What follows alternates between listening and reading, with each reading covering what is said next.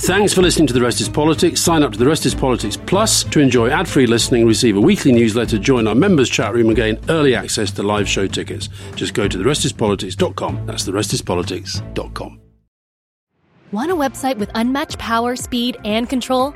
Try Bluehost Cloud, the new web hosting plan from Bluehost. Built for WordPress creators by WordPress experts. With 100% uptime, incredible load times, and 24/7 WordPress priority support, your sites will be lightning fast with global reach. And with Bluehost Cloud, your sites can handle surges in traffic no matter how big. Plus, you automatically get daily backups and world-class security. Get started now at Bluehost.com.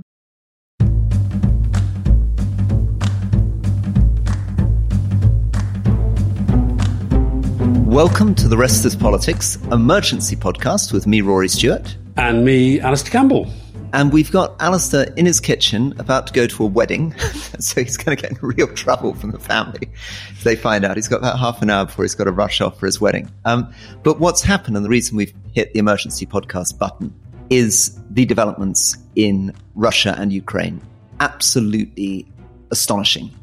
Putin, who is the sometimes called Putin's chef, and who's this very sinister figure who was in jail for 9 years, essentially part of Russian criminal gangs in the 1980s, runs this group called the Wagner Group, which has provided 25,000 of the fighting soldiers in Ukraine. And he has now turned around and effectively launched something between a mutiny and a coup d'etat, where he's announced that he's captured the largest Russian military base, Rostov-on-Don, on the front line, and is demanding the dismissal of the senior military commanders. What do you make of it all, Alistair? What's your sense of it? It's very, very hard to know what to make of it. I mean, he's a fascinating character. Look, he spent a lot of time in jail in the past, bit of a crook, got close to the oligarch class. He became known as Putin's chef because there are actually pictures of him. I remember him serving George Bush at a dinner with, he was actually the guy. There's a picture of him leaning over Bush as Bush is talking to Putin. There's another picture of him leaning over Putin as he's serving him food. And that's why I became known as Putin's chef. And then got into this space, this mercenary space, which we've talked about this before. And I've talked about it in relation to Jacob Rees-Mogg's dad's book, The Sovereign Individual, where he predicted this idea of mercenary armies becoming as important as state actors. And I wonder if this is the first case of this being played out. Now, the truth is the Russian controlled military is way bigger than what this guy commands. But at the same time, the very fact that he has, for whatever reason, decided, he's had long-running arguments with the defense minister, Shoigu, and with the head of the armed forces, Gerasimov. He's constantly slagging them off. He did a vituperative social media post on Telegram recently where he basically was effing and blinding, or whatever the Russian for effing and blinding is. And he was pictured in front of corpses of his troops, many of whom, if you remember, were let out of prison to fight and were told that if they went and fought, they wouldn't have to go back to prison when they came back. And whether this is the classic thing of the dictator sitting at the top, allowing people below him to kind of fight things out, but the fact that Putin had to do that address to the nation today, looking very sober, I think he was wearing a black tie even, and essentially saying this is an act of treason, this is a stab in the back of our country, we'll crush these people. And yet you've now got two armies going around the place. So how the hell?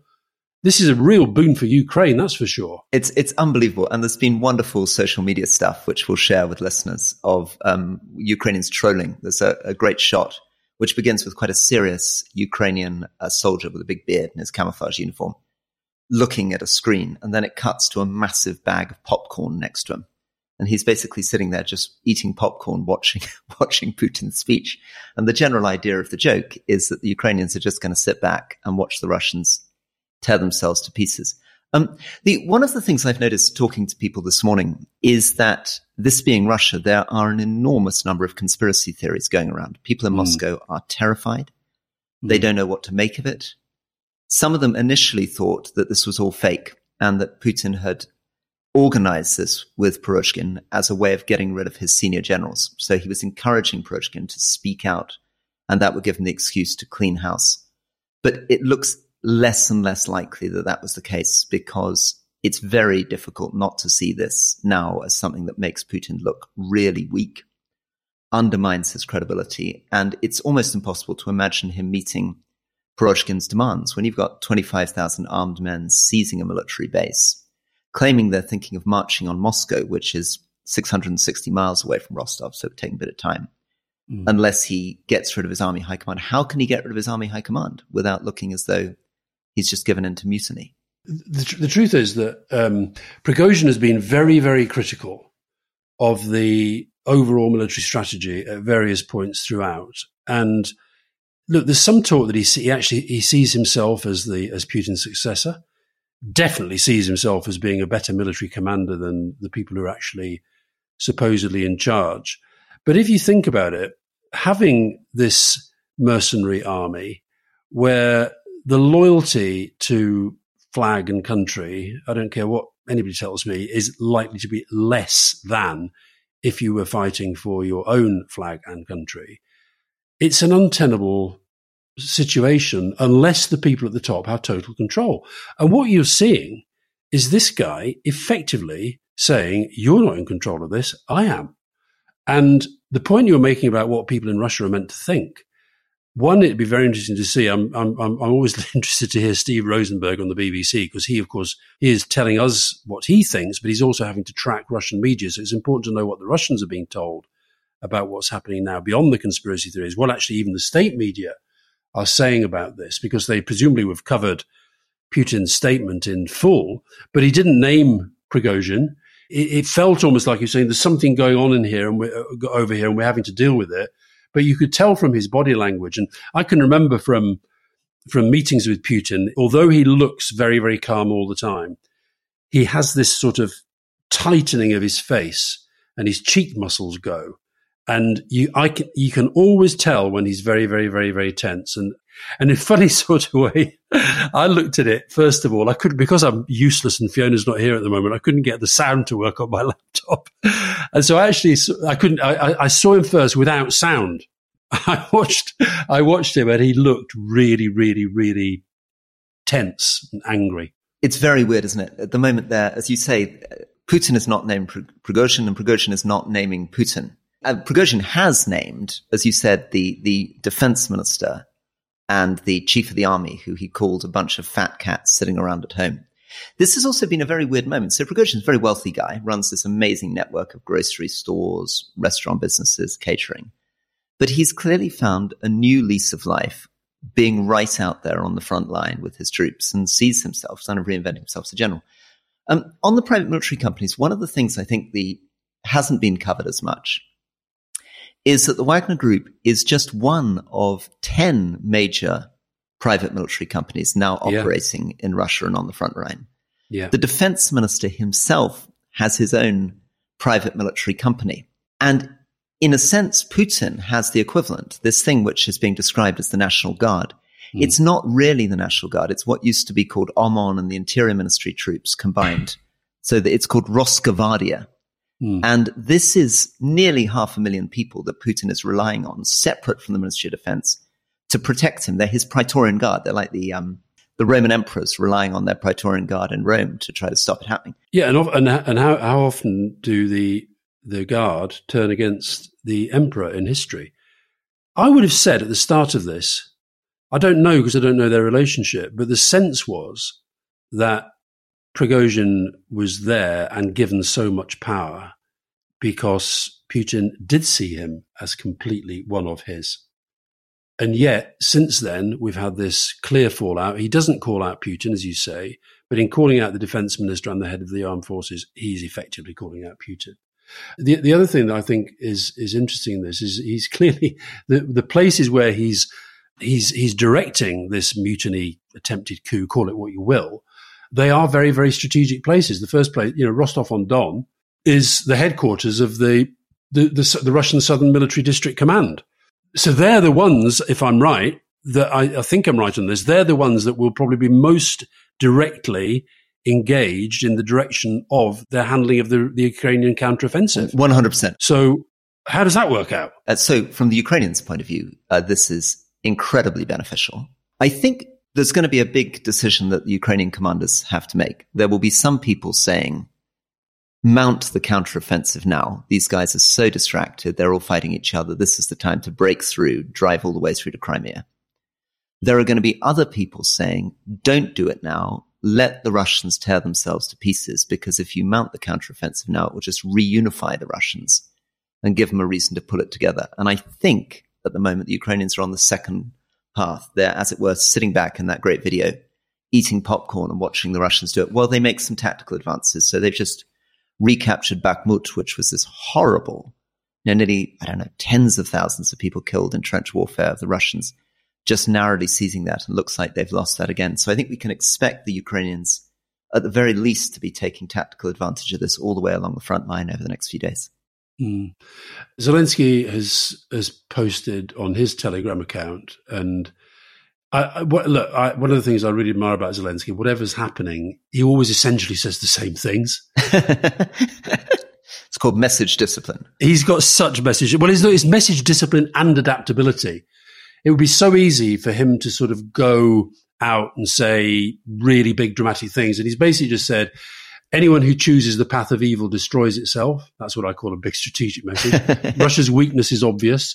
Russia used propaganda to mask its weakness and the stupidity of its government. Nice personal insult.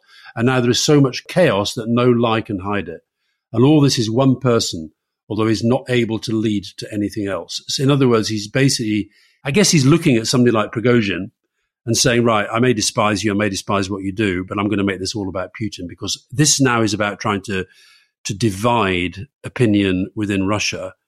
And people will. I mean, you've now got the military out on the streets of Moscow because they're obviously worried about where this goes. Yeah. The people out on the streets of Moscow, this sort of Praetorian Guard lot, separate from the defense ministry. It's Putin trying to hunker down. I think you've also put your finger on something very interesting there, which we should talk about more when more information comes out, which is the extent to which this has really been exactly what Zelensky has been trying to achieve, that his use of social media, his use of propaganda has been about whipping up the conflict between Prigozhin, Putin, and the generals as much as he can. And this is really a kind of triumph of that kind of approach. I guess the other thing that's interesting, so we know from history that the arm of Russian intelligence and security stretches very, very far, that if it means wiping out people on the streets of the UK, they do it.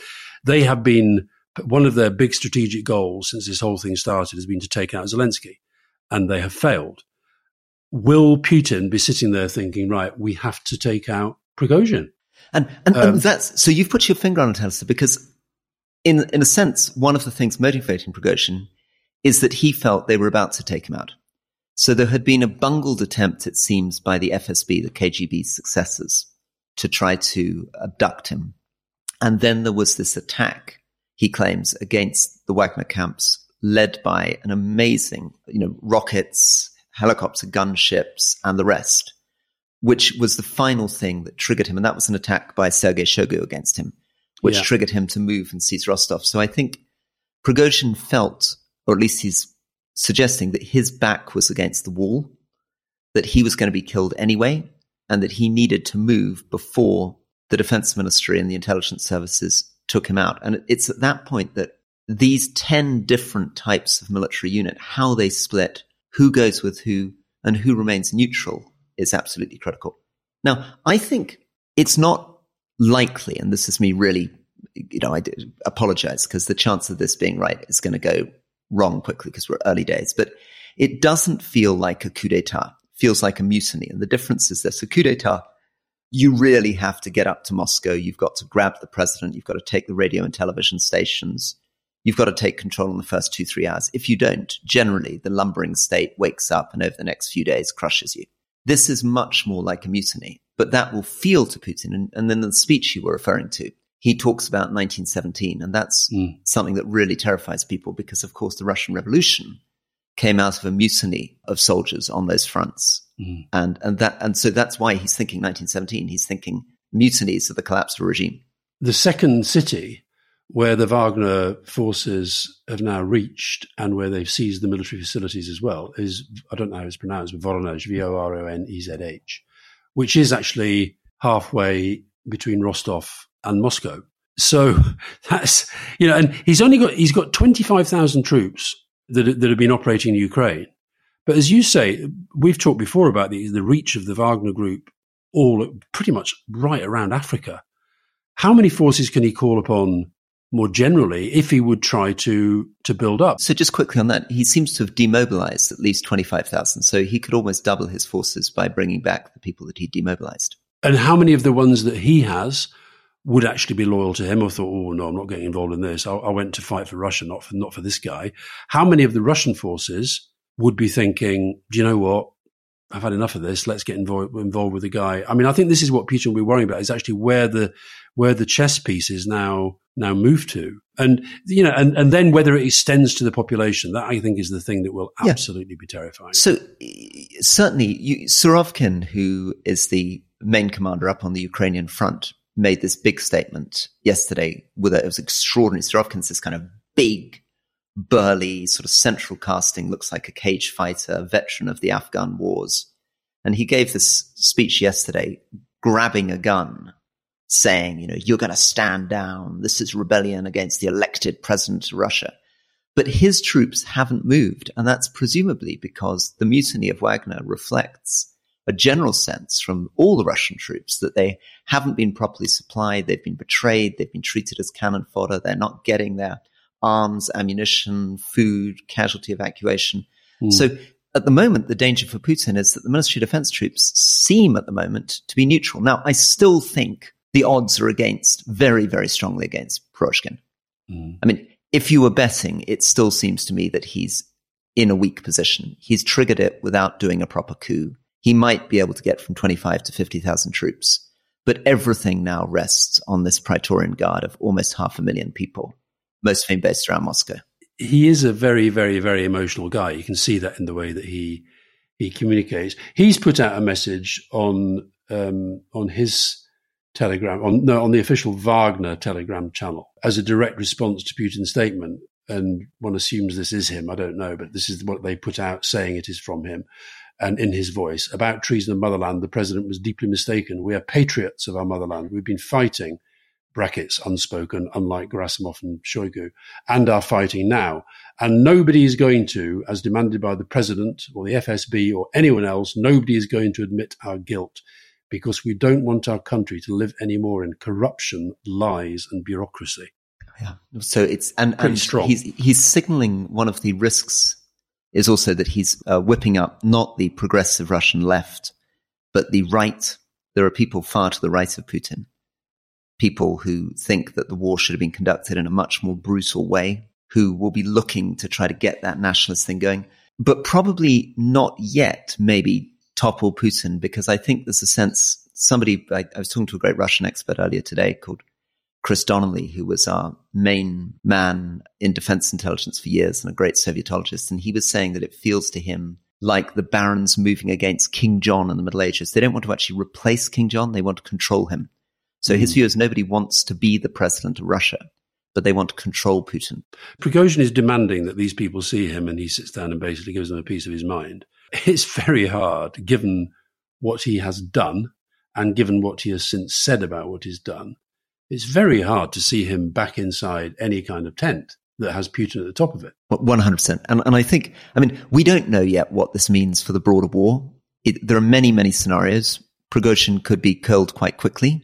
This could spark the Russian military to pull their socks up and mount a more professional counteroffensive, or it could collapse the country into a pseudo-civil war. But what we do know is that this has revealed, and this is what I think Zelensky is emphasizing again and again, is just how sick the regime that Putin has created over the last 23 years is. It's a regime which isn't really controlled by oligarchs. It's actually controlled by people with guns. And as I say, almost 10 different warring military units run by warlords. And this sense of a fragile dictator with a collapsing economy whose only legitimacy is whipping up this nationalistic, mad fantasy about NATO threatening them through Ukraine.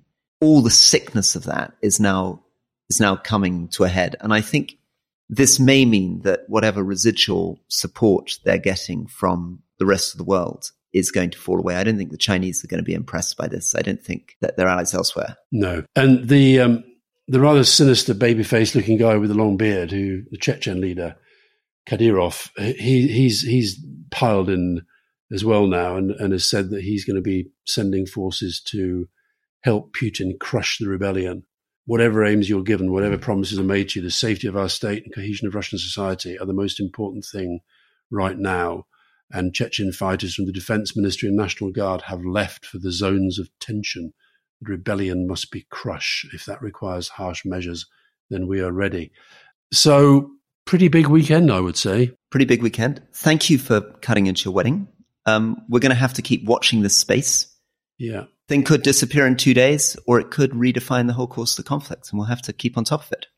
And, there was a time, Rory, when the British response to something like this would be fundamental and the whole world would want to see it and hear it.